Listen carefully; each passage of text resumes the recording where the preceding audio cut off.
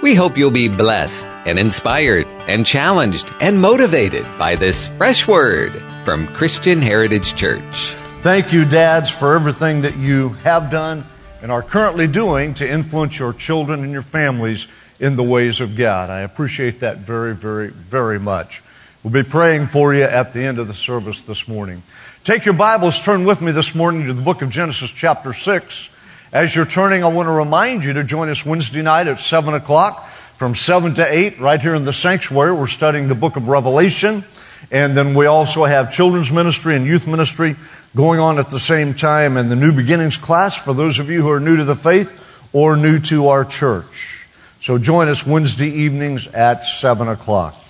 Genesis chapter 6, we're going to begin in verse 5 and read down through verse 14. Then you can leave your Bible open because I'll refer to these passages several times this morning. This is what the Word says, Genesis 6:5. Then the Lord saw the wickedness of man was great in the earth, and that every intent of the thoughts of his heart was only evil continually. And the Lord was sorry that he had made man on the earth, and he was grieved in his heart. So the Lord said, I will destroy man whom I have created from the face of the earth, both man and beast, creeping things and birds of the air, for I am sorry that I've made them. But Noah found grace in the eyes of the Lord. You need to remember that passage of Scripture, that verse in particular. In a very difficult and evil time, when God was sorry for creation, Noah found grace in the eyes of the Lord. You and I need to understand that we too live in an evil day, a time when men are only thinking evil continually in their hearts, but we too can find grace in the eyes of the Lord. Noah looked forward to the cross to find that grace. We look backward to the cross and find that grace. Aren't you glad today that you have found grace in the eyes of the Lord? You understand what grace is, don't you? Grace is really God acting like who He is, not who we are. That's what grace means. God judges me and looks at me through the life and the actions of Jesus Christ, His Son, the Son of God. So when God looks at me, He deals with me on the basis of who Jesus is, not on the basis of who I am. That's exciting. But Noah found grace in the eyes of the Lord. Verse 9. This is the genealogy of Noah. Noah was a just man, perfect in his generations, and Noah walked with God. Noah begot 3 sons, Shem, Ham, and Japheth. The earth was also corrupt before God, and the earth was filled with violence. So God looked upon the earth, and indeed it was corrupt, for all flesh had corrupted their way on the earth. And God said to Noah, the end of all flesh has come up before me, for the earth is filled with violence through them, and behold, I will destroy them with the earth. Verse 14. Make yourself an ark of gopher wood. Make rooms in the ark and cover it inside and out with pitch. Father, we just pray now that your Holy Spirit will add your anointing to the preaching of the word. Hearts and lives will be opened. Individuals will be transformed by your grace today. I pray these things in Jesus' name. Amen. It's interesting that the story of Noah picks up in about the 500th year of his life. We know nothing about the first part of his life. We pick up about halfway through and hear the rest of the story. I think that's interesting because it tells me the most important thing you and I can do is finish well. Let me say that one more time. The most important thing we can do is finish well. It's great when somebody has a testimony that I accepted Jesus as a small child. I lived for Him all the days of my life. I never turned aside or turned away. That is absolutely wonderful. And it's a testimony to the grace and the mercy and the power of God working in your life. However, most of us don't have that story. Most of us have skeletons in the closet we want to keep there. Most of us have tragedies and train wrecks and heartaches that we don't even want to talk about anymore. So I find it interesting that we know nothing about the first half of Noah's life. But we know a lot about the last half of Noah's life. So let me challenge you today. Start today and finish well. None of us can go back and have a new beginning, but all of us can start today and have a new ending. Can you say amen? And that's what I'm reading in the story of Noah this morning. Noah had an opportunity to prove the grace of God that he discovered in a very evil day and an evil time. Verse 5 says that the Lord saw the wickedness of man was great in the earth, and that every intent of the thoughts of his heart was only evil continually. Notice it, Noah lived in the worst of times. His generation has been compared to our generation. We too live in a very difficult, a very evil time when men are turning away from God, when men are embracing everything that appears to be evil and making it a way of life. So what was it about Noah that made him an influential man in that evil time? Notice this. Even though he lived in a difficult time, a time when it was very, very hard to go against the flow, a time when he was absolutely living against the culture. Even though he lived in that time, he found it possible to live a godly life. He found it possible to influence his family towards Jesus Christ. Don't you even begin to tell me, well, because the culture is so bad, my kids, my family went wrong. No, my friend, step up today and live a life that influences them towards God. See, when we look at the scripture, we see that Noah was successful because first and foremost, he was influenced by God.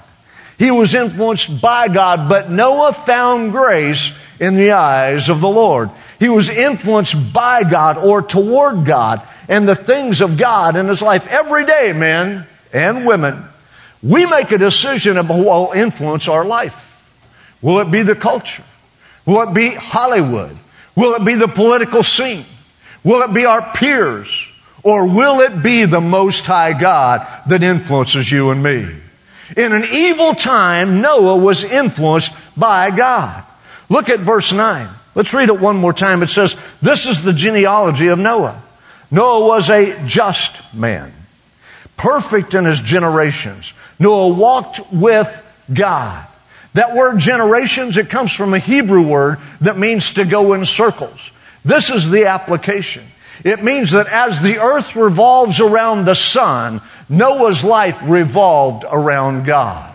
God was at the very center of everything that he did, everything that he thought, every decision that he made. And then it says Noah walked with God. If you want to be an influencer, you need to learn to walk with God. I love that song that we sang this morning. He knows my name. He walks with me. He talks with me. Oh, let me tell you something, folks. The God I serve still desires that kind of a relationship with His children. He wants to walk with us. He wants to talk with us. He wants to invest in our lives. He wants to influence us towards the things of God. You know, when my kids were growing up, and it always saddens me on Father's Day because they're 1,000 miles away and don't get to see them, don't get to be around them. But that's life, right? It's the way it is. So we just suck it up and move on. But it's always interesting when they were growing up, they longed to be around me. I told you this story last week about Chris and his choosing the present for his birthday. I'm not going to repeat it, but you can watch it at chctoday.com and see what that story is all about. Our kids want to be with their father. They need that influence. Just as you and I should crave, desire to be with our Heavenly Father. We need His influence. We need His input. We need His guidance. We need His direction. He gives us His Word through which He speaks to us when we open it and read it. Can I tell you the first step toward being a man who's influenced by God is be a man of the Word. Open the book and read the book and see what God has to say to you and to your family. Noah walked with God. And if we're going to be men of influence, we must learn to walk with God. Listen to me, sometimes you need to turn off the TV. You need to shut off the radio. I know the U.S. Open is on right now, today. And I know that because Jesse McFarland asked me the silliest questions I've ever heard in my life. He said, do you watch golf on TV? Are you kidding me? I'd rather take a bullet to the head. No, I don't watch golf on TV. My goodness, sounds like a good time for a nap, wouldn't you agree? Yeah. But it's on today. It's okay to turn it off and then just see the recap at the end. It's okay to turn off what's also going on, the soccer thing. What's that? The World Cup. That's it. It's okay to turn it off and just see the recap at the end. You don't have a team in that fight anyway, so turn it off and move on. See, it's okay to shut down all the electronics. It's okay to shut out all other influences. It's okay to shut out the doors and say, I'm going to hear from God today. And let Him direct and guide your life. Let Him speak into your life. Let Him minister to you on a regular basis. If we are going to influence our family, we must walk with God. Look at verses 11 and 12. The Bible says the earth was also corrupt before God. The earth was filled with violence. So God looked upon the earth, and indeed it was corrupt, for all flesh had corrupted their way on the earth. God had had enough. In verse 13, He said, I'm going to wipe out everything. I'm going to destroy the earth and everything I created. In other words, Judgment Day is coming. Listen to me, men and women. Judgment Day is coming. Judgment Day is coming. You can read it in the Scriptures. It makes it very clear that Judgment Day is coming. Verse 14, God gave Noah this encouragement. Because Judgment Day is coming, make yourself an ark of gopher wood, make rooms in it, cover it inside and outside with pitch. Now think about it. We know nothing about the first 500 years of Noah's life, but suddenly he's supposed to build a boat. He's never seen a boat. He didn't know anything about boating. He didn't understand starboard from whatever that word is, because I don't understand it either. I grew up in the middle of western Oklahoma, so give me some slack. He didn't know anything about a boat or anything like that. He didn't know anything about construction and carpentry. Matter of fact, Jewish scholars said that Noah had to plant the grove of trees, let them grow, and then cut them down to build the ark. Now that's an amazing commitment, isn't it? Understand this is a long-term commitment. But 120 years it took him from the time the command was given until the time the ark was finished, completed, and habitated. 120 years. Some of us can't do something for 120 minutes. Think about it, we can't. 120 years. Building a boat. Why? He didn't know, but God said do it. Sometimes when God speaks into your heart, you won't know the why. You won't understand what He's asking you to do. But trust His heart, because God wants to direct you and preserve you against that day. We see that very clearly in this passage of Scripture. He wasn't qualified to build a boat, but he did it anyway. Verse 22 says that Noah did all that God commanded him to do. You know, one day when I stand before God, I want to know one thing. Did I do everything You commanded me to do? Did I obey You? Did I hear You? And then did I obey You? Folks, it's one thing to hear, it's another thing to obey. It's one thing to hear, it's another thing to follow through. Sometimes when God directs you, it's things that are not really pleasing to you and me. When God directed Yvonne and I to move from Colorado to Tallahassee, Florida, it really wasn't very pleasing to us. We were set up where we wanted to be for the rest of our life, but God had another plan. Oh, can I challenge you? When you begin to walk with God, when you talk with God, when He speaks to you, sometimes He changes the plans of your life. And they're always for the better. They're always for the better. Now, there's things about Tallahassee, Florida that are not for the better. The humidity, the bugs, the humidity, the bugs, the heat, the humidity, the bugs, not for the better. Raining every day, not for the better. However, we are so thrilled to be here. We are so thrilled to lead you. We are so thrilled to love you, because we understand this is God's plan for the season of our lives. So we listen to Him and He directs us. Noah did all that God commanded him to do. Back to verse 8, it said, but Noah found grace in the eyes of the Lord. In the face of impending judgment, Noah found grace. Listen to me. Finding grace was God's warning to Noah. Finding grace was God's red flag to that culture and generation. When you and I are living in the grace of God, we become a warning system to the world around us. Judgment really is coming. Be aware of it. It's going to happen. But there is a way of escape. God is not willing that any should perish, but that all come to repentance. Oh, I love the way you're shouting now. Listen, folks, we want to live carefree and happy, sit around the campfire, hold hands, and sing Kumbaya. But I've got news for you. Judgment really is coming. And the only way of escape is the ark of grace. that avenue through the cross of Jesus Christ that forgives us and makes us sons and daughters of God. Hebrews 9:27 says, it is appointed unto man once to die, and then the judgment. We need to understand judgment is coming, but God provides grace that makes a way of escape from that judgment. Noah found grace in the eyes of the Lord. He was influenced by God. And as a result, number two, Noah was influencing his family toward God. Influencing his family toward God. Never underestimate the influence you have on those around you. When you look at the life of Noah, you learn one very quick, clear lesson. Some of you need to hear this because you think grandma's faith or mama's faith is going to get you. Grandma's faith or mama's faith is going to make an access to you into heaven. Somehow, because they love God and you're their descendant, it's all going to be okay. I got news for you. It doesn't work that way. It just doesn't work that way. Faith is not transferable, but it is contagious. And if you will live a contagious faith before those you influence, they too will catch that and be drawn unto God. Noah's family was preserved and saved from judgment the same way he was, by grace through faith. By grace through faith, we today are also preserved from judgment. Genesis chapter 7, verse 7 says, so Noah with his sons, his wife, and his sons' wives went into the ark. That ark, friend, I want you to see it. The Old Testament is a shadow, a picture of what better thing is yet to come. So that ark that Noah built is a foreshadow. It's a picture of the cross of Jesus Christ.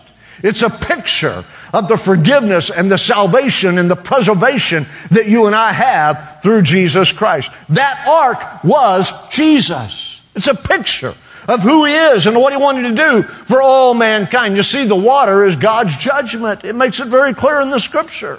So Noah built the ark and they were protected from the judgment of God. Not one drop of God's judgment touched him or his family. Oh, hear me. Influence your family towards God. Take them to the cross. Let the protection and the covering that only comes through Jesus Christ be theirs as well. It will never transfer, but it can always be contagious. Be contagious in your walk with God and influence your family towards Him. How did they get into the ark? You can read it in Genesis chapter 6, verse 8, and Hebrews chapter 11, verse 7. Noah found grace in the eyes of the Lord. By faith, Noah prepared the ark. Noah found grace, and then Noah lived by faith. How do we get into that place of safety, covering, influence? By faith in Jesus Christ. You say, well, I don't have any faith. Yes, you do. Because the Apostle Paul said that God has given to every man a measure of faith.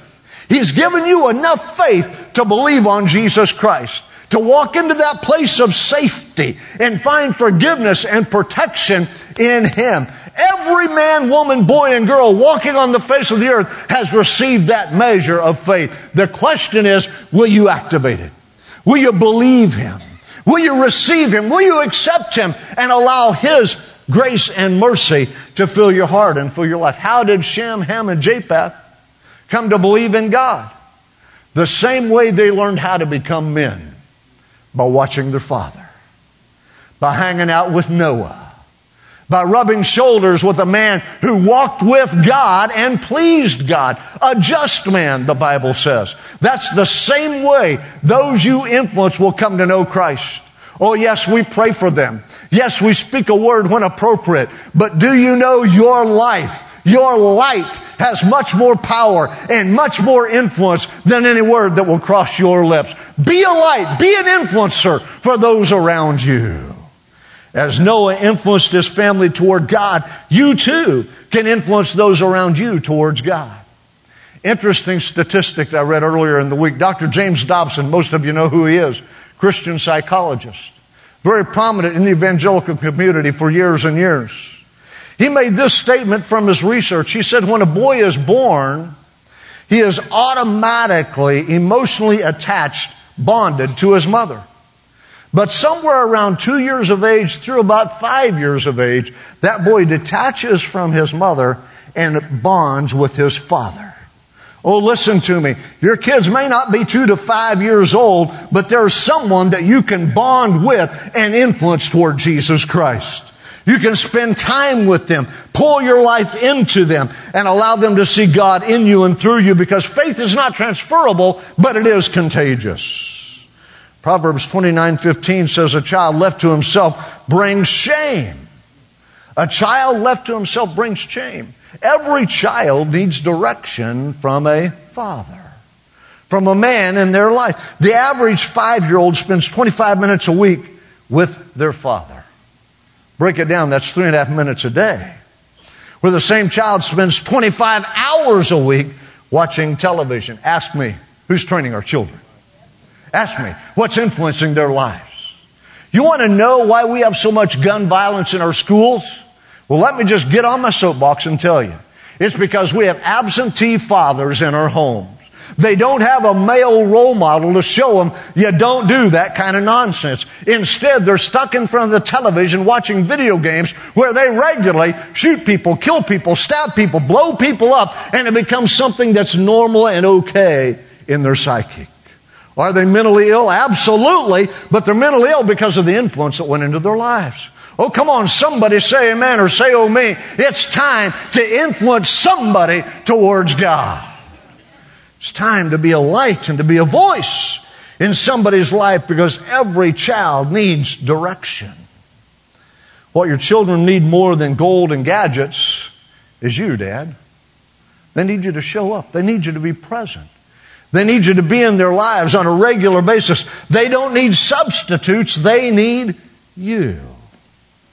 According to the U.S. Census Bureau, in a survey that was taken a few years ago, it says that children born into homes with unmarried parents have risen 77%. Homes led by single moms have risen by 25%. Homes led by single dads have grown 62%. The same census, now listen to this. This is what blew me away. Says that sons are 3 times more likely to be on drugs than daughters. Sons are 12 times more likely to commit suicide than daughters.